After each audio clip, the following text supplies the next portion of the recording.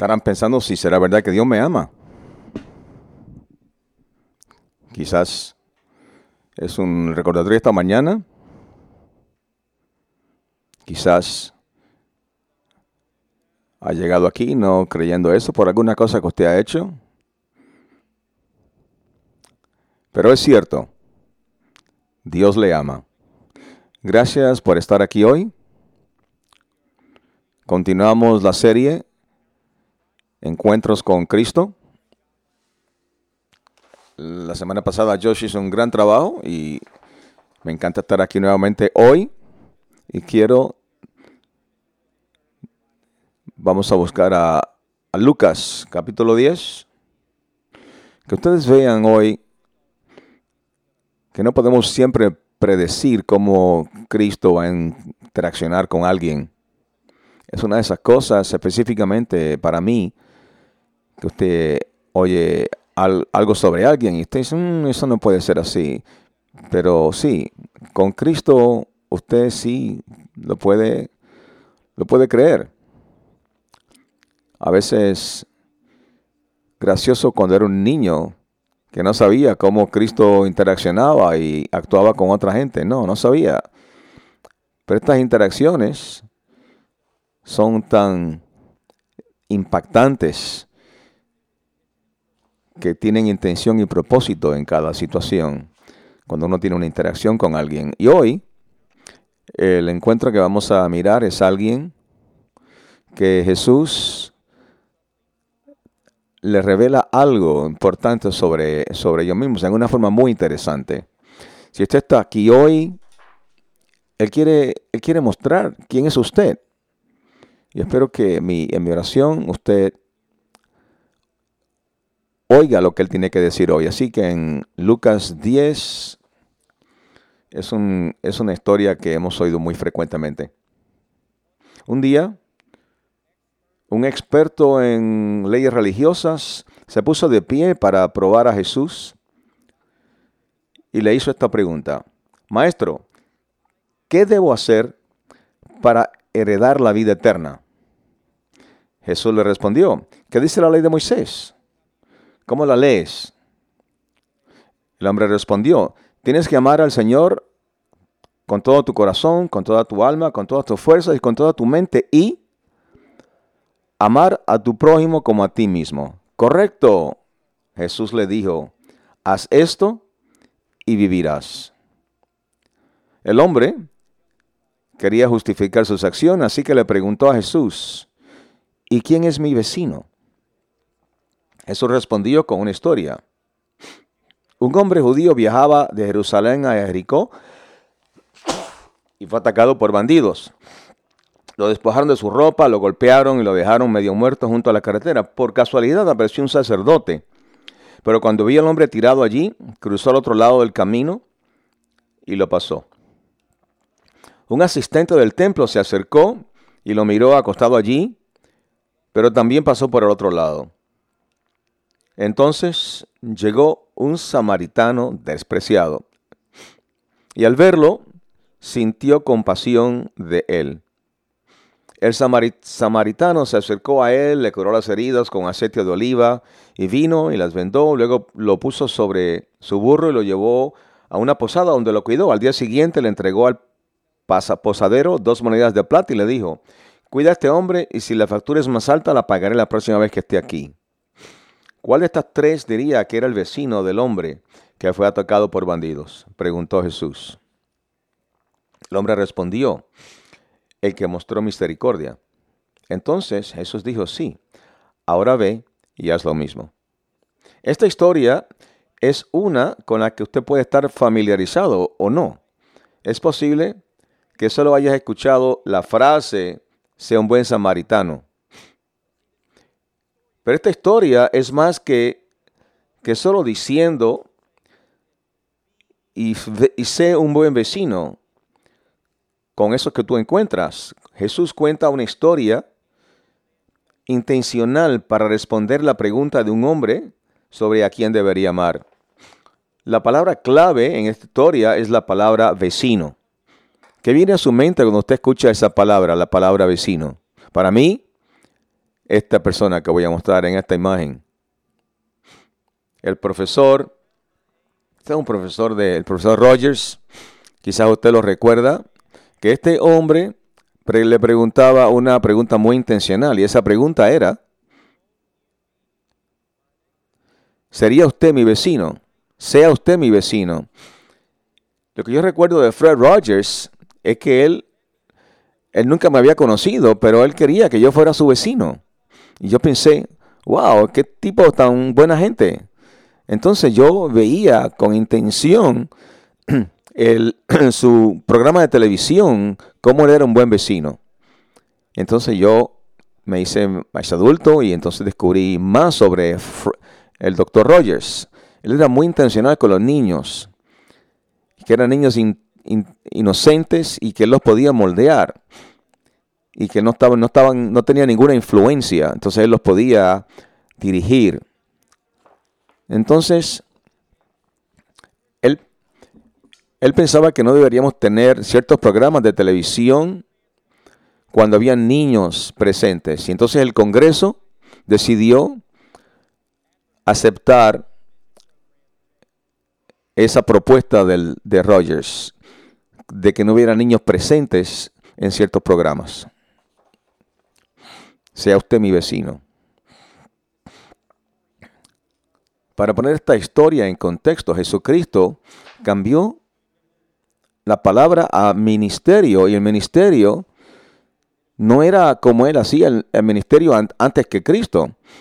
Era único, porque él también estaba sacando demonios, estaba sanando, y cosas con su gente que habían estado allí de nacimiento o luego en la vida, y la gente, él estaba cambiando a la gente.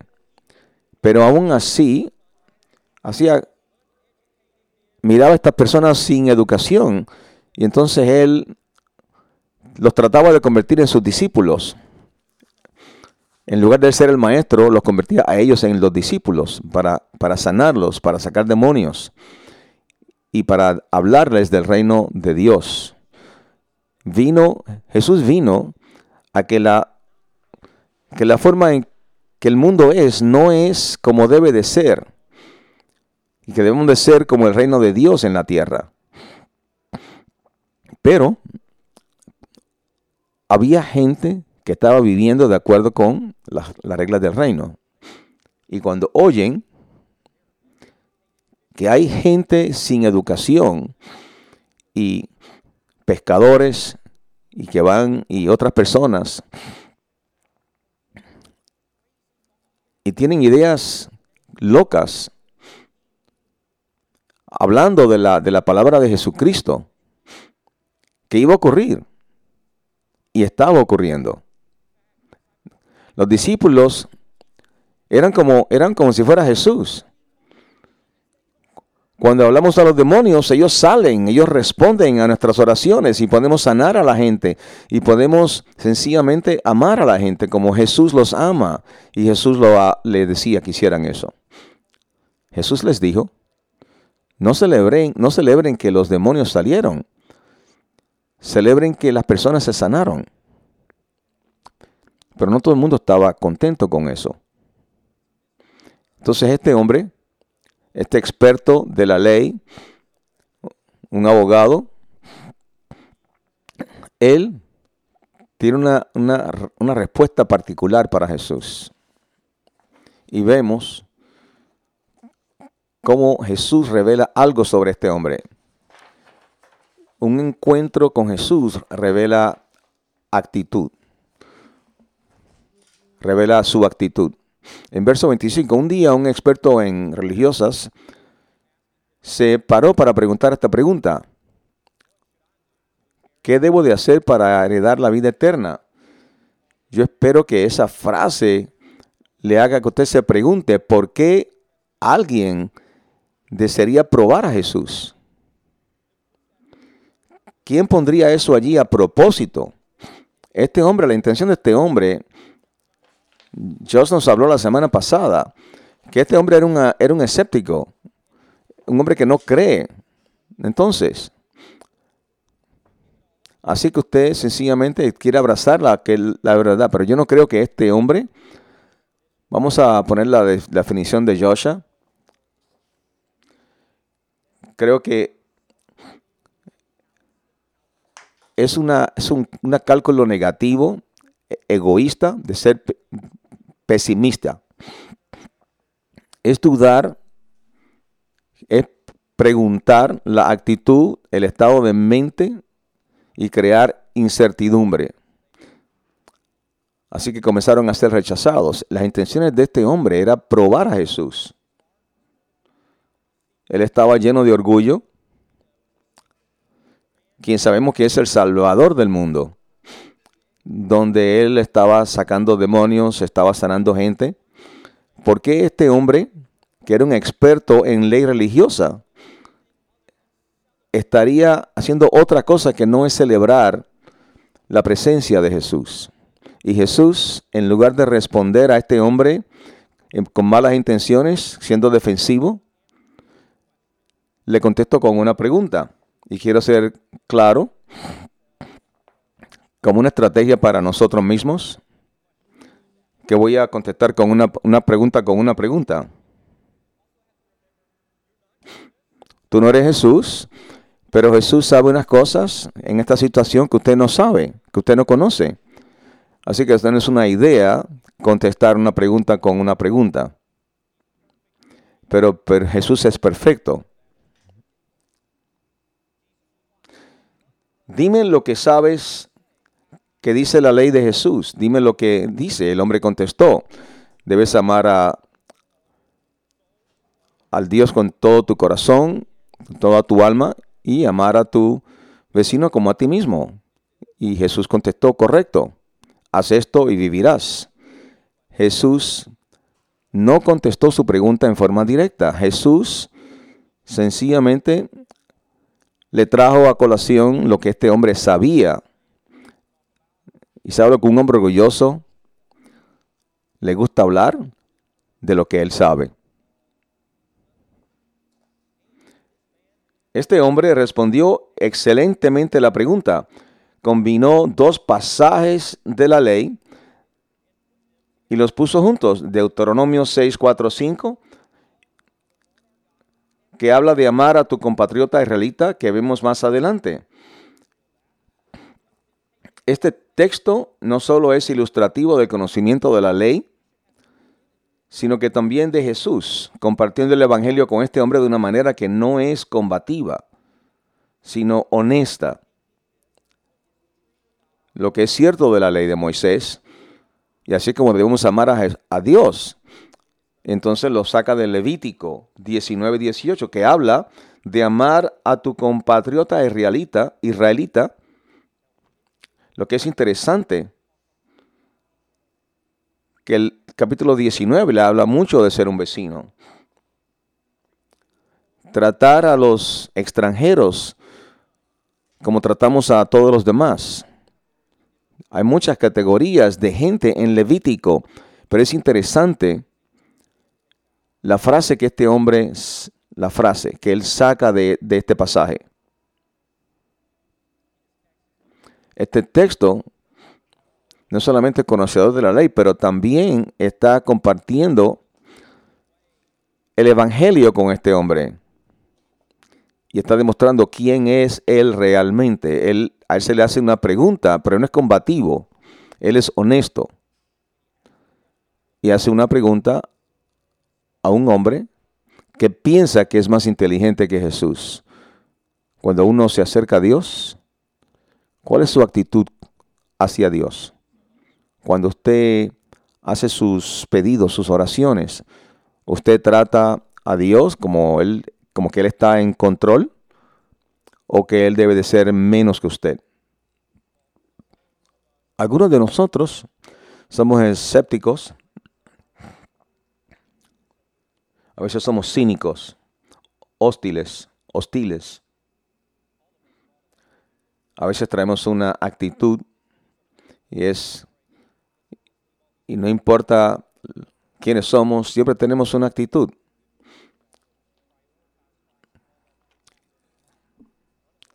Pero honestamente debemos traer todas las cosas en nuestra vida ante Jesús y preguntarle a Jesús, a Dios, ¿qué es esto? ¿Qué estoy entendiendo? Ayúdame a ver, ayúdame a entender.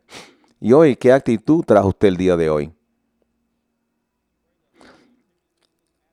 ¿Trae usted una actitud de pruébame eso, Jesús? ¿O usted trae una actitud de estoy aquí para lo que tú quieras? ¿Cuál es su actitud que usted trajo aquí hoy? ¿Qué usted espera de Jesús? Cuando usted se acerca a Dios, debe esperar que Dios le pueda revelar una actitud en su vida.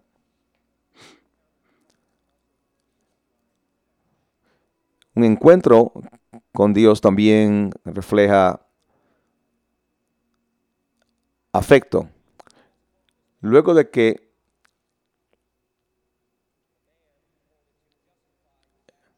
el hombre quería justificar sus acciones y le preguntó a Jesús, ¿quién es mi vecino? Y Jesús le contestó con otra historia. En Lucas, el hombre está tratando de justificarse con las palabras de Jesús, no con una acción propia. ¿Hay algún comportamiento en su vida, algún pecado que usted está tratando de justificar? Quizás está desconectado o alguna envidia, algún odio, falta de esfuerzo. Quizás es un conflicto en el cual usted usted debe participar, reconciliar. ¿O usted está más cómodo con que alguien más lo haga por usted? Jesús, en esta historia, realmente corta el propósito de este hombre. Con una historia lo hace. La ley que este hombre conocía, sabía que tenía que amar a sus compatriotas israelitas. Y cuando le preguntó a Jesús, cuando le preguntó a quién se supone que ame, la forma que debemos entonces mirar esta pregunta es ¿en qué vecindario, en qué barrio debo yo vivir? Quizás es más allá de donde usted vive, quizás más allá de muy lejos que usted no puede llegar y conocer a esa gente. Pero ¿a quién debo yo amar?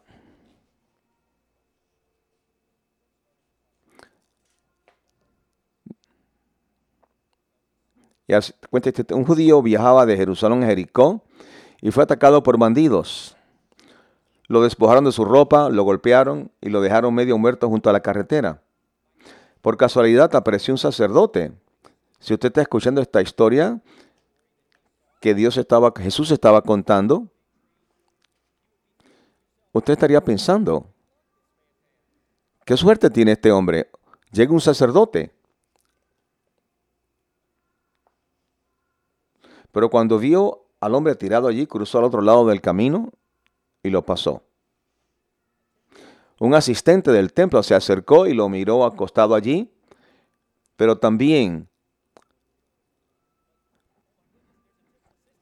esto es un asistente del templo, qué buena suerte tengo. 2 personas que llegaron y que debían estar preocupados por él.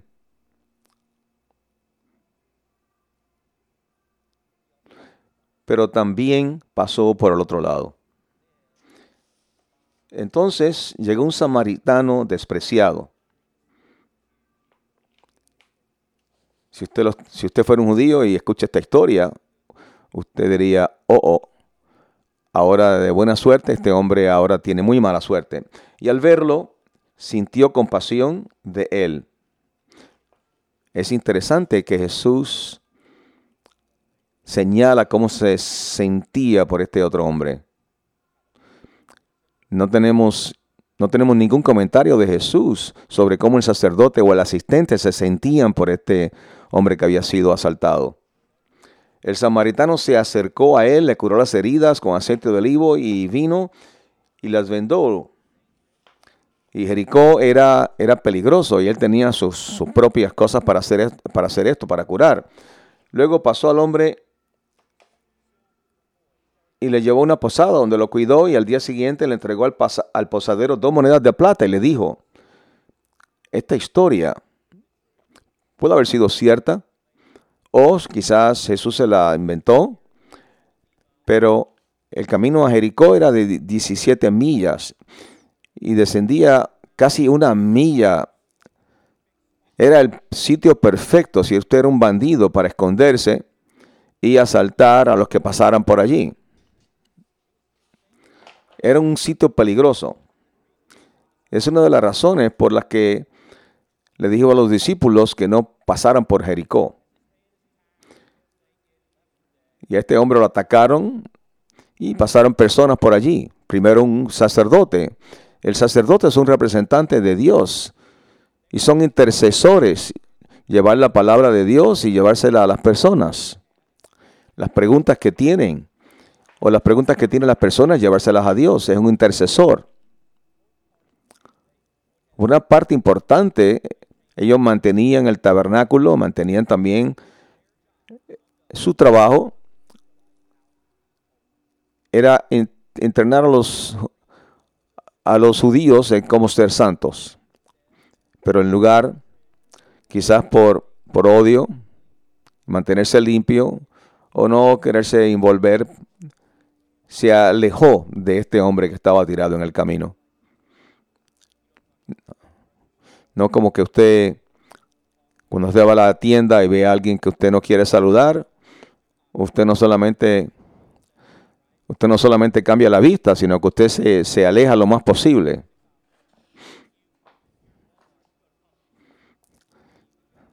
Si usted está en Walmart, se va para Publix. Luego el asistente del templo, esto es un levita, el asistente del templo es un levita, que son los sacerdotes.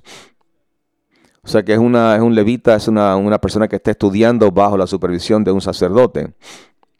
La diferencia es que el levita pues debe tener más compasión y más pasión para llegar a ser sacerdote.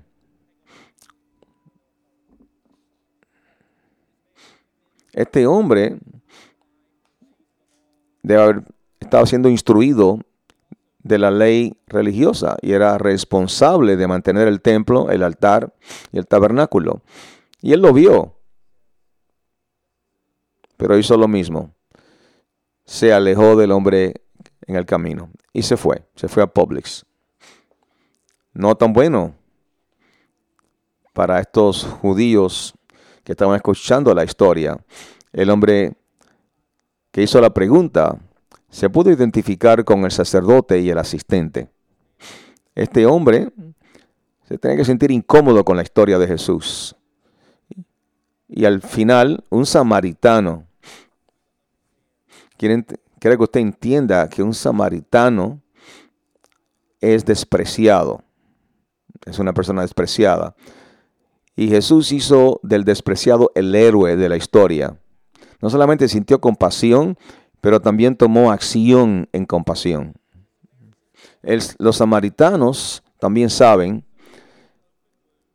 que tocar a alguien los hace no limpios cuando tocan a una persona que está enferma, una persona que está muerta.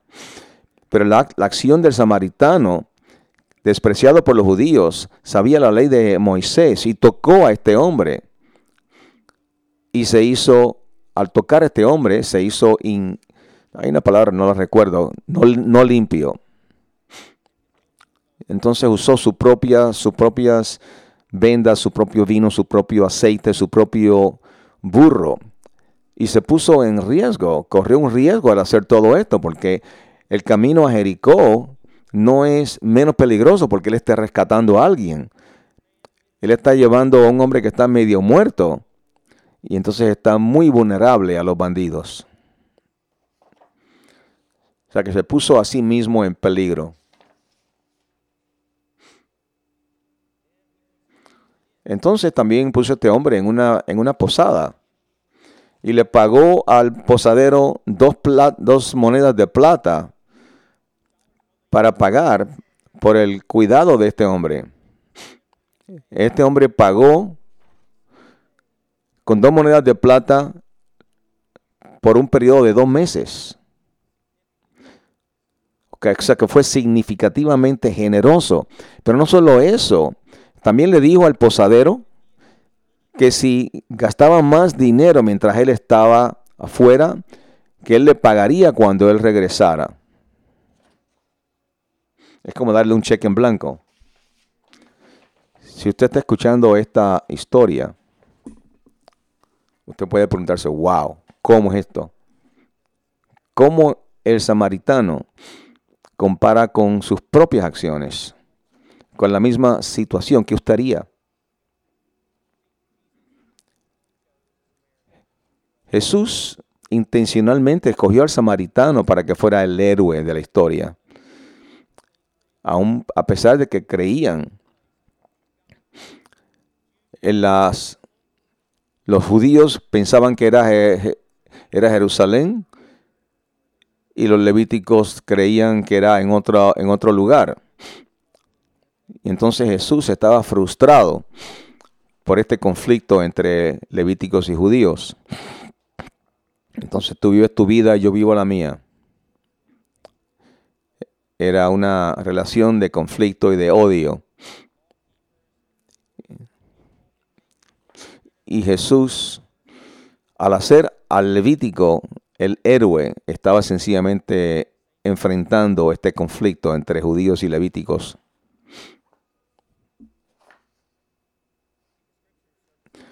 La Escritura sirve el mismo propósito en nuestras vidas.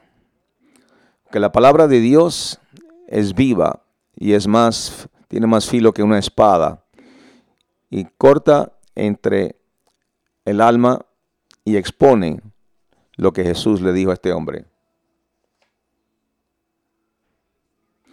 Cuando sentimos el amor de Dios, nos permite entonces entender las cosas que son contrarias a su naturaleza.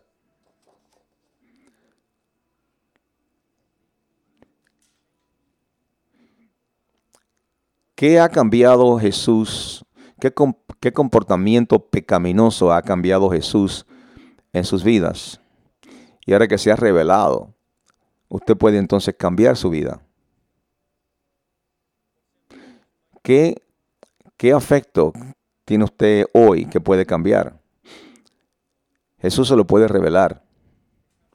Un encuentro con Dios también revela autoridad.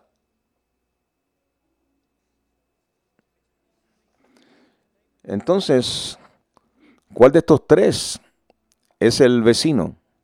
El hombre respondió, el que mostró misericordia. Entonces Jesús dijo, sí, ahora ve y haz lo mismo. O sea que Jesús hizo su propia pregunta. Cuando usted tenga una conversación con otros, está bien preguntar en qué usted cree. Especialmente si usted es una persona mayor y tiene un hijo adolescente o un conocido adolescente, joven, usted puede hacer esa pregunta. Y tiene que tener cuidado porque la gente joven muchas veces puede tergiversar su ánimo, su intención. Pero si usted realmente quiere saber lo que verdaderamente está en la mente de estos jóvenes, que es contraria al Evangelio, entonces usted debe sentir compasión y amor, le van a contestar. La mayor parte de las veces le van a decir, usted está equivocado. Pero entonces Jesús estaba en ese escenario y le preguntó a ese hombre, basada en la historia, ¿quién es el vecino de este hombre? Es tan interesante que mientras este hombre hace la pregunta, ¿quién es mi vecino? Jesús realmente le pregunta, ¿quién se convirtió en tu vecino? El hombre preguntó, ¿quién es mi vecino? Pero Jesús enfatizó algo un poco distinto.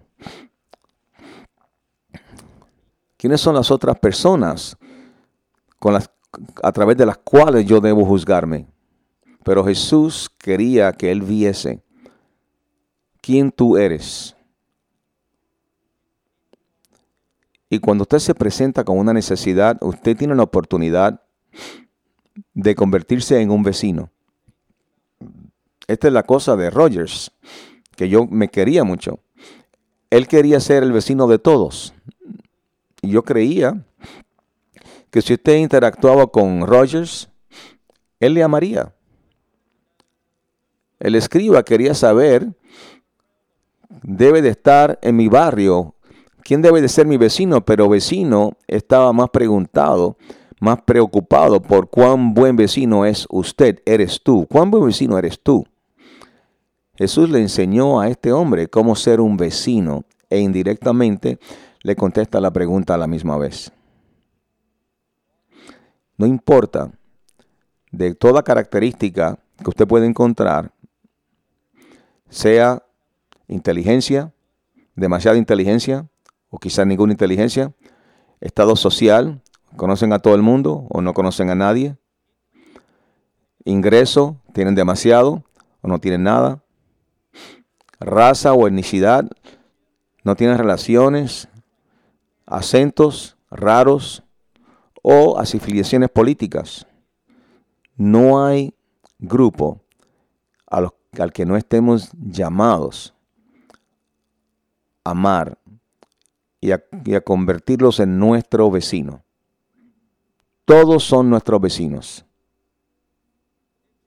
Pero entonces nos dio la mejor parte de la historia, la parte más importante de la historia. Pero yo creo que Jesús está tratando de enseñar algo más indirecto a este hombre. Está tratando de llevar a este hombre a preguntarse a sí mismo, ¿quién está a cargo de mi vida? El hombre pensaba que estaba a cargo de su propia vida. Y Jesús le está señalando que este nivel de supremacía y de jerarquía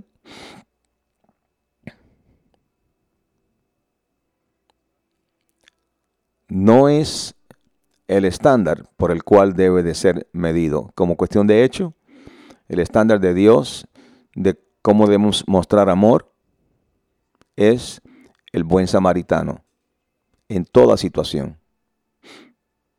Y este hombre que escuchó la historia de Jesús debió reconocer que no puede satisfacer ese estándar por sí mismo. ¿Cuál debió haber sido entonces la respuesta a Jesús cuando Jesús dijo, ve y haz lo mismo, ve y sacrifícate, no tienes que ser limpio ceremonialmente? ¿Cuál debió haber sido la respuesta de este hombre? No puedo, Jesús. Nunca voy a poder eso en todas las situaciones. No tengo esa clase de amor. Me puedes hacer esa clase de vecino.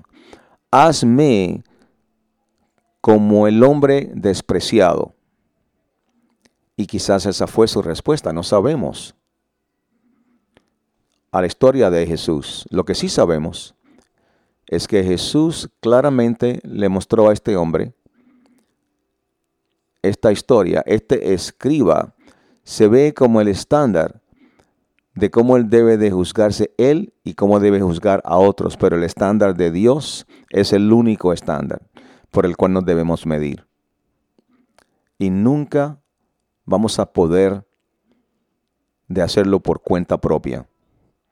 Debemos tener a Dios ayudándonos a alcanzar ese estándar. Eso es lo que significa entonces. No son las cosas malas o pensamos o queremos hacer.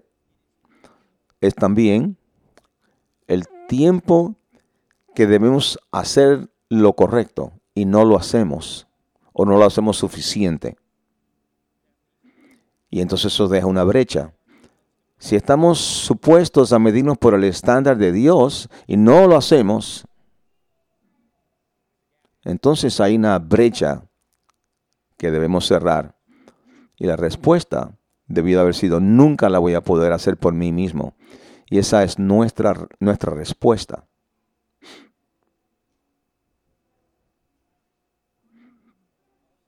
Pero también pienso que es interesante de esta historia, es que Jesús en un momento fue también llamado samaritano. Pero usted esté muy rápido en pensar, pero es que él es un samaritano. Como cuestión de hecho, antes de la historia, los discípulos están haciendo ministerio en Samaria. Estaban siendo samaritanos. Entonces Jesús les dijo que se salieran de ese lugar. Lo que debes saber de Jesús, que Él no toma bandos. ¿O usted está comparándose con el estándar de Dios o no? ¿Usted se ve a sí mismo como su propio Salvador o no? Y no importa si usted es judío, gentil, samaritano, no importa cuánto dinero usted tiene, no importa cuál es su experiencia en vida, no importa si usted ha conocido a Jesús o no, o ha escuchado todo de Jesús. Jesús le ama. Y porque vino a la tierra y se sacrificó obedientemente y mostró lo que es ser un buen samaritano en toda situación, incluyendo cómo se comporta en la muerte. Si usted pone su fe en Jesucristo, su brecha se cierra. Y Dios lo ve entonces como algo correcto. Porque entonces usted se está comparando con el estándar de Dios. Jesús creció, fue sacrificado por su beneficio. ¿Es Dios su autoridad? ¿Es Dios el estándar por el cual usted se mide? ¿O ha creado usted su propia regla, su propio estándar? ¿Vive usted su vida de acuerdo con el plan de Dios? Si no, hay gracia entonces aquí para usted. Pero si usted es cínico en este lugar, hay una esperanza. Una sola opción. Y no es unirse a esta iglesia, no es un estudio bíblico, no es en el grupo pequeño. Es buscar a Dios como su Salvador. Y tiene una oportunidad hoy. Van a estar aquí los voluntarios y van a contestar sus preguntas. Y a algunos de ellos les va a gustar si usted es un cínico. Pero estamos agradecidos de que usted esté aquí hoy. Pero queremos que usted esté aquí por Dios. Así que si Dios le ha revelado su corazón hoy, venga al frente. Si usted está en línea viendo esto, entonces la gracia está con usted. Usted puede preguntar a un pastor. Hoy es una oportunidad para nosotros de recordar que Cristo nos ama, que Dios nos ama. Y que cuando nos quedamos cortos, Jesús está allí para ayudarnos. Vamos a orar. Dios, tú nos amas. Es difícil a veces venir aquí estudiando, sabiendo que voy a enseñar tu palabra y sentirme que no lo merezco. Pero tú sé que tú me amas. Y Dios, cuando hiciste el convenio con Abraham, le dijiste que tú lo bendecirías tanto que él y su gente serían una bendición para el mundo. Y eso es lo que la iglesia debe ser. Nosotros estamos aquí para bendecir al mundo, para hablar la verdad, para amar, para tener compasión en una forma extravagante a todos en la comunidad. Y yo oro para que tú nos ames y nos enseñes a amar.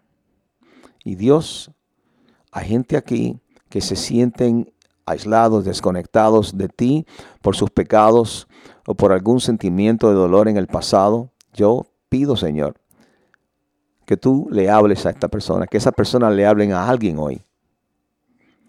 Queremos verte en nuestra vida, Señor. Muéstranos si hay algo que está deteniendo, que es un obstáculo para llegar a ti, Padre. En el nombre de Jesús. Amén. Gracias por estar con nosotros hoy.